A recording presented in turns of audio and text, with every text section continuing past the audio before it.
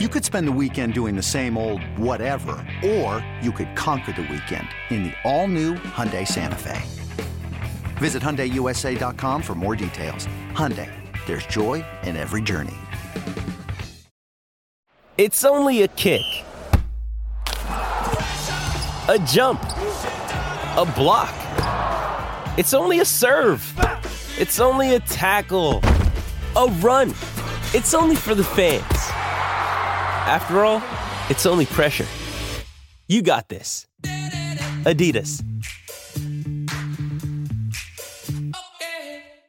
Peter King joins us now on the Bud Light guest line. Bud Light, easy to drink and easy to enjoy.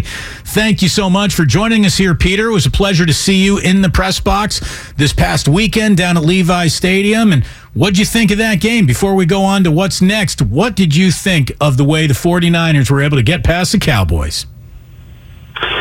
Oh, when I left the press box, it was great meeting you there, Damon. When I left the press box that night to go down to the locker room, I just had the weirdest thought. I thought that this was a really interesting game. It was a very different football game than most games are these days in the NFL. It was a survival match on defense. But just a couple of weird thoughts. Number one, the Dallas Cowboys are not a smart football team, period. I can reel off 6 mistakes they made at crucial times by plays that are not very smart, in my opinion. But the other thing I thought, how strange is it to think that if I were starting a franchise right now, I'd rather have Brock Purdy be my quarterback than Dak Prescott. And that sounds totally, absolutely insane. But that's the way I feel. And, I came away from there, and look, I think this is amazing when you think about it. Dak Prescott now has played 8 games. He's played 7.9 games. I mean, he came in 6 minutes or whatever into the game against Miami. So he's basically played 8 games. In 8 NFL games, Brock Purdy has not fumbled the ball. He hasn't only not lost a fumble, he has not fumbled the ball. And he's only thrown 3 picks. He is the perfect quarterback for a team that has a defense like the San Francisco 49ers. That's why Brock Purdy is going to be the opening day starter at quarterback regardless of what happens on Sunday or beyond. Given the fact that you said Sunday was a huge defensive slog, what can you take from that game and apply it without doubt to Sunday's game? What is it that you saw Sunday that tells you, I will see that again in Philadelphia? Well, number one, maybe not offensive explosiveness, but at least offensive efficiency. And number two, I think that defense always plays, at any time of year, in any sort of weather. And, the 49ers defense is going to play in this game. I think the one thing that would concern me if I were the Niners is that they're coming into these playoffs. There wasn't a defensive front much more dangerous than the New York Giants. I know people roll their eyes at that, but Leonard Williams, Dexter Lawrence, and Kayvon Thibodeau were playing great. They played great at Minnesota, and the Philadelphia line. I think this is amazing. Dexter Lawrence, who I voted first team All-Pro this year, who had 8 pressures the previous week at Minnesota, had 0 pressures, mostly engineered because of how great Jason Kelce played.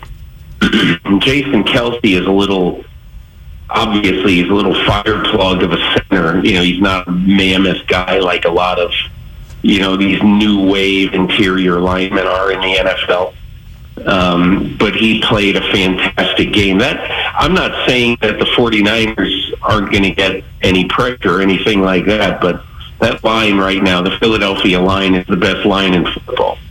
And that's going to be a huge challenge for DeMeco Ryans and for that defense as a whole, the defensive front, to be able to get pressure. The Giants got none, or get very, very little, and so that is going to be a challenge. I think the one other thing to watch for in this game is just the fact that I wrote about this the other day because I talked to Jalen Hurts after the game. His shoulder still hurts. I'll be the least surprised person on the planet if 2 weeks after this season we see a little dispatch out of Philadelphia saying that Jalen Hurts is going to go have a cleanup procedure, a surgical procedure to clean out something in his shoulder. You're not still in pain 5 weeks after something like that happens unless there's something wrong. So, and again, look, I don't know this, but my experience covering quarterbacks in the NFL is that a lot of them get little things cleaned up after a season, and I bet he's going to have to do that. But the only thing that means for this weekend is that I would be surprised if offensive coordinator Shane Steichen and Coach Nick Sirianni dial up a lot of bombs for Jalen Hurts. Peter King with us on 95.7 The Game. I think two things need to happen.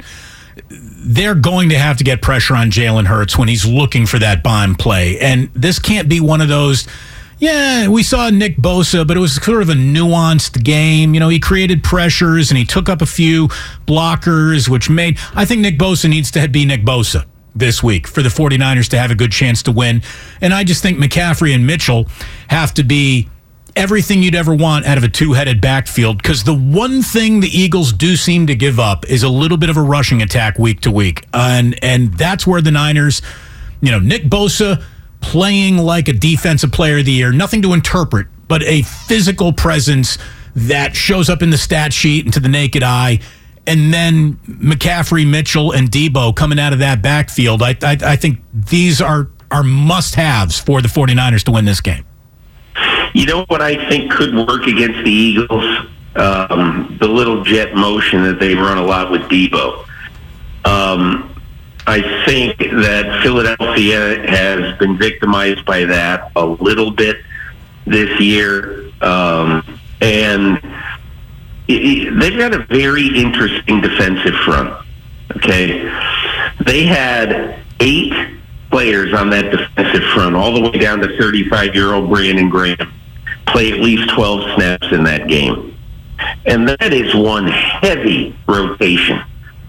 But the interesting part of that is that you say, well, how important can Brandon Graham be? Well, one, he had his first double-digit sack season of his career this year at age 35.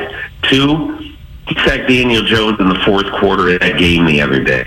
So obviously, the roster put together by Howie Roseman and managed by defensive coordinator Jonathan Gannon understands how to get something out of all of these defensive linemen. That's going to be something that I think, the Niners did not play the Eagles this year.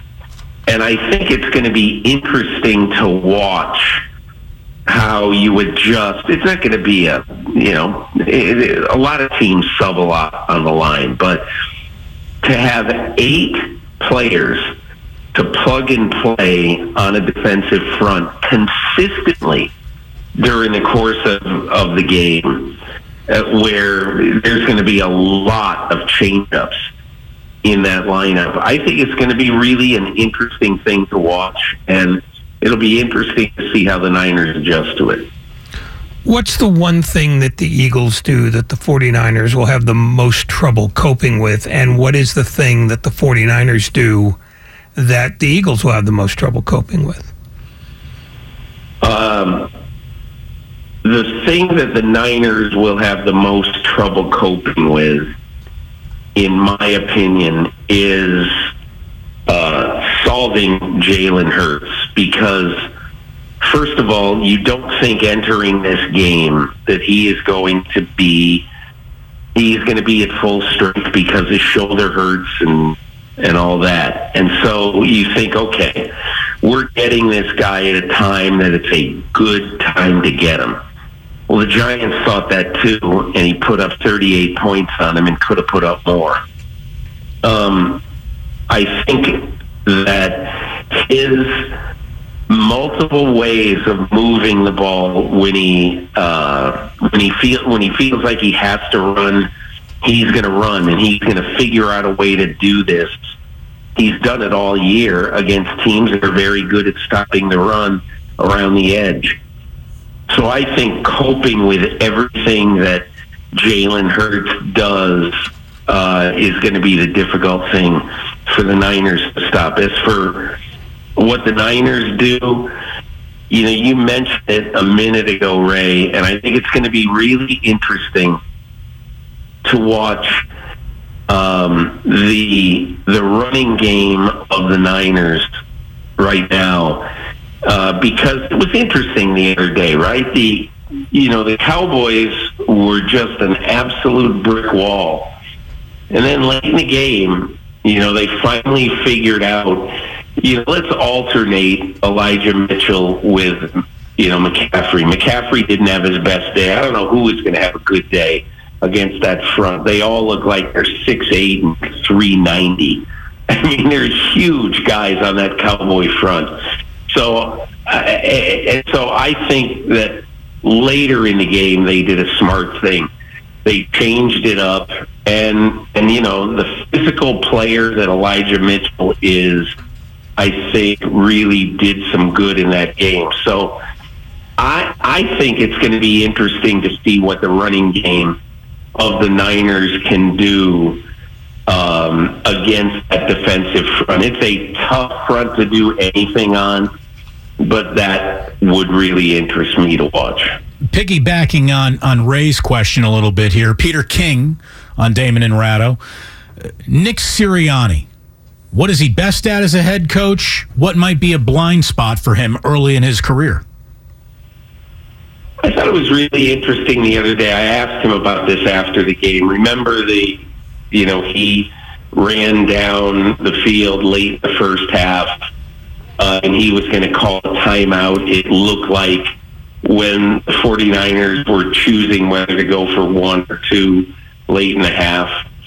And he turned to the two alternate officials who were on the field, because it's legal for a head coach to leave the coach's box and to run down the field to do one of two things, to either call timeout or to throw the challenge flag. He knew that. He knew what the rules were. He wasn't going to stand down there for any length of time. He just went down there to get the attention of an official and to make a call. And when the official told him, "Coach, you got to get back in your coach's box," and Fox caught it. No, I don't. And he said, "Yeah, I know the effing rules," or whatever it is, he said. And I asked him about that, and he said, "I know the rules. I know what I'm allowed to do. Don't tell me I can't be out of the coach's box. Don't do that." And he was adamant about it. And so what I think his players like about him, quite honestly, I think his players believe that he's going to fight for them. And I think his players really, really like that. Not that maybe Doug Peterson wasn't going to fight for him, but he's a little pugnacious. And I think that is something that's good. Now, as far as the other side of it, I don't think we know him well enough for me to pick one thing out to say here's a weak spot that they can go at. I just don't. I think he delegates, because both of his coordinators are deeply involved in managing the game. And I think he's happy to delegate. He trusts Shane Steichen on the offensive side. He really trusts Jonathan Gannon on the defensive side. So I don't sense that there's an Achilles heel that has surfaced yet, either in something like clock management or anything. I think he's I think that chapter is still yet to be written. Nick Sirianni. He's, for a guy who's accomplished what he's accomplished, we really don't know anything about this guy. I think that's been kind of interesting to be a coach in Philadelphia and people really don't know who you are yet. Hey, it's Kaylee Cuoco for Priceline. Ready to go to your happy place for a happy price? Well, why didn't you say so? Just download the Priceline app right now and save up to 60% on hotels. So whether it's Cousin Kevin's Kazoo Concert in Kansas City, go Kevin, or Becky's Bachelorette Bash in Bermuda, you never have to miss a trip ever again. So download the Priceline app today. Your savings are waiting. Go to your happy place for a happy price. Go to your happy price, Priceline. Since you just brought up the phrase clock management, it's one of the things I was going to ask you, or maybe it wasn't going to happen, but you brought it up.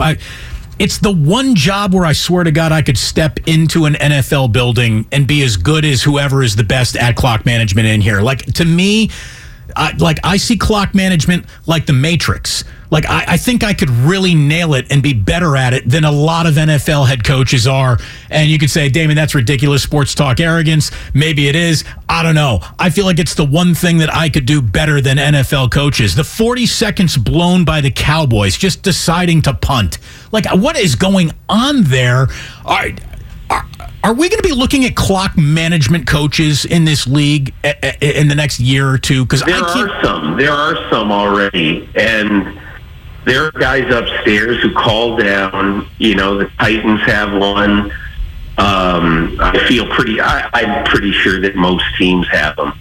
That they do two things: they they give advice on clock management, when to use their timeouts, and they also give advice on on the challenge flag. So most teams have it. The Cowboys did 2 or 3 things in that game that I just said, if I'm Jerry Jones, and look, I don't know what happened in Dallas today, but Jerry Jones canceled his normal talk radio show appearance in Dallas.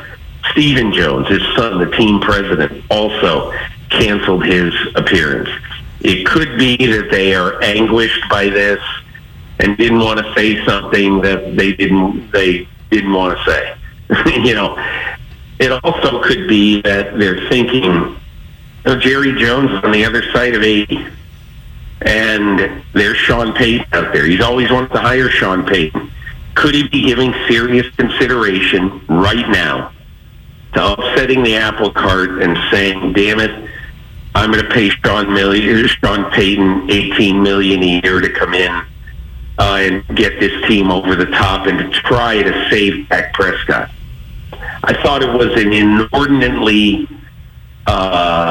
disturbing, and I know that sounds bad, but Dak Prescott played a disturbing football game. And just imagine if Dre Greenlaw hanged onto that ball with 41 seconds left in the fourth quarter. Yeah. First of all, it would have been 26-12 as the final. And I can tell you, I've been covering this league for 39 years. I know what happens in Dallas. Okay? And somebody's head would have been on the chopping block, after a play like that. It's phenomenally. I just can't believe how Dak Prescott played the other day based on what we all saw Monday night. It's crazy. Yeah, can I tell you the one other thing that bothered me that I've not read one word about? This drove me out of my mind. And that is that with 49 seconds to go, Kevontae Turpin, the guy who made the Dallas Cowboys based on 2 touchdown returns against the Chargers in a preseason game, the ball was punted to him. He was standing at his own 9-yard line, and he caught it with the fair catch signal, and there was nobody on top of him. And I just am sitting there watching and saying to myself, dude, you were on this team for one reason, to hit a home run on a play like this. And you know what? In the NFL, punts don't get returned by themselves. You have to actually do it. And I thought that was just inexcusable. There was a lot of things that the Cowboys did. It's not a smart football team, period. I was going to ask you about the other side of the bracket, but I want to ask one more question about the Cowboys, and specifically about whether Jerry Jones would hire somebody like Sean Payton and give him the run of the building, because I've always sort of perceived that as the big stumbling block to getting the big-time expensive coach in Dallas. Is that... Hey, I don't think Sean Payton wants to control everything. He had a general manager in New Orleans, Mickey Loomis, who he worked with forever, along with a fantastic personnel guy named Jeff Ireland. Sean Payton wants to coach the team, and if he can trust the personnel management side, he's fine with it. He doesn't have to shoo Jerry Jones into a corner. Now, on draft day, Mickey Loomis is not drafting somebody who Sean Payton doesn't want, period. So that might be a little bit of a change. Payton, by the time they get to the draft, if Payton worked with Jerry Jones, there would not be the kind of problem that I think by your question you think could happen if he doesn't have complete control. Look at it this way, Ray. Bill Parcells worked for Jerry Jones for, 3 years? And when he left there, even off the record, he has told me over the years, I loved working with Jerry. Jerry Jones, for the most part, now he might be different with Dave Campbell, he might be different with Mike McCarthy, might be different with Jason Garrett. But if he's got a strong, powerful coach who he really believes in and really trusts, he's not taking a player in the draft, or he's not spending $1 jillion in free agency on a player that the coach doesn't want. Okay, well then, I mean, I'm not sure that I necessarily agree, but I don't have enough information to argue with you. So I'll ask about the other side of the bracket now. Yeah. There seems to be this 2-day love affair with the Bengals as the best team on the other side of the bracket. Is that more recency bias, or is there a sense that for all their wins this year, Kansas City didn't actually play the way you would expect the Kansas City team to play because they had so many games that were a lot closer than the opponent should be allowed to be? Well, I kind of disagree with you about Kansas City, because the way I look at Kansas City, I view this season for them as a season of great triumph. They right now are 15-3, and keep in mind that they lost maybe the most dangerous, threatening wide receiver in all of football before the season, and they replaced him with nice players: Marquez Valdes-Scantling, Justin Watson, Juju Smith-Schuster, Sky Moore.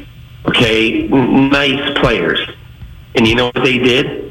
They were better on offense. They were more efficient. Mahomes had a better year this season than he did by a lot than he did last year.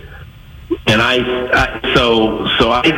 give Kansas City a lot of credit. But here's the issue, Ray. Cincinnati and Kansas City have met 3 times in the last 13 months.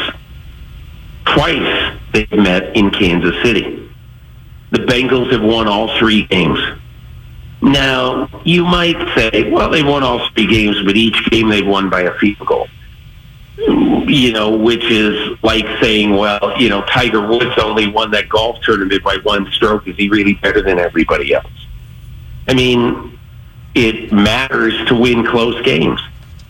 And so, to me, if Cincinnati wins this game this week, and obviously they've got a good chance to do it, that'll mean that Joe Burrow, in a span of 13 months, will have won 4 road playoff games, which combined is how many road playoff games Peyton Manning and Joe Montana won in their career.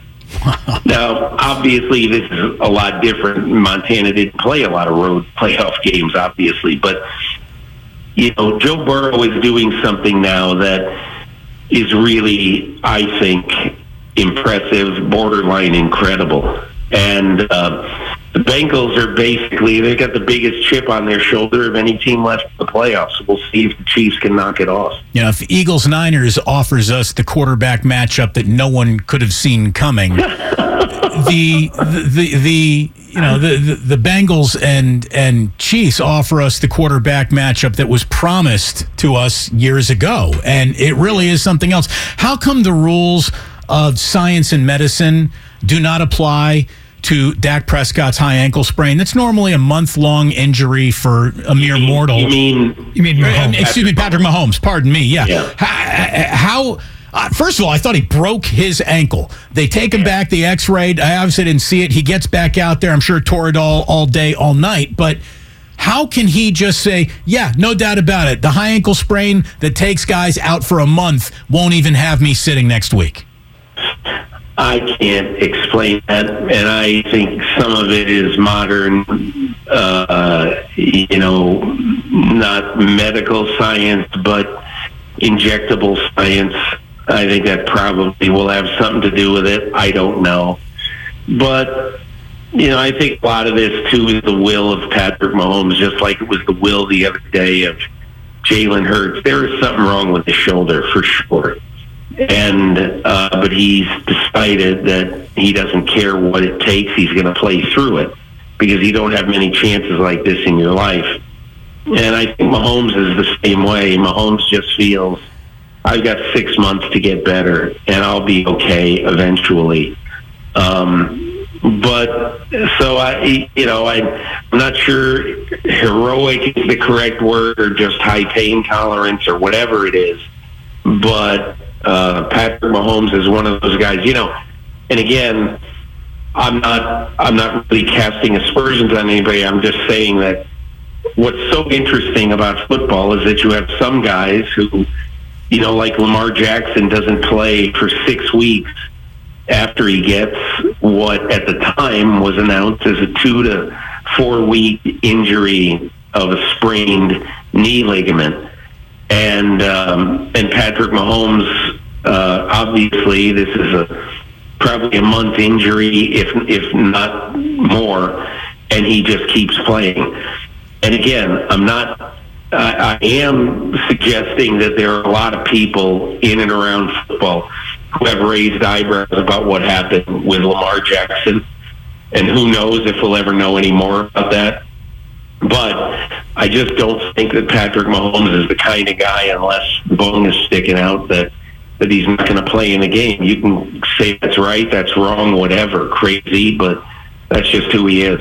The big local news was that Charles Menahue picked up a misdemeanor domestic violence. Timing on that is terrible. Obviously, the accusation, what it implies, are awful. We don't want to see anyone abused, but no one was there. No one really knows what happened, and no one is going to know what the Niners are going to do until they do it.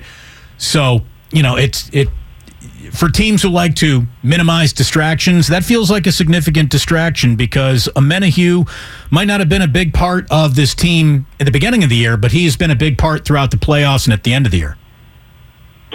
I mean, it was just 3 weeks ago or 2 weeks ago against Seattle that he was the key to their defense a couple of plays in that game. Yeah. And so, obviously if they have to miss him for this game, it's going to hurt them. But you have to field a team, too, that has to play by the rules of society as well. So we'll see. The other local news that sort of popped up, and it's more local or national conjecture than it is news, but Ian Rappaport, basically said, hey, if the Packers get the right package, they like Jordan Love enough to maybe be open for business on Aaron Rodgers. You buy that? And if you do, where do you think he might be sold? I mean, Adam Schefter reported that over the weekend, that there was a significant chance he could be traded. You kind of round up the usual suspects. I always like to look and see what owner is the most desperate, because what owner will push for this the most. And, I think right now the number one team would be the New York Jets. I don't know if Rodgers, as Mike Florio pointed out tonight, could simply say, I'm not going to play for the Jets. So you owe me X amount of dollars. You can either give it to me for not playing or I could keep playing. So I don't know what's in Aaron Rodgers' head right now. My feeling is that he's probably going to end up playing 1 or 2 more years.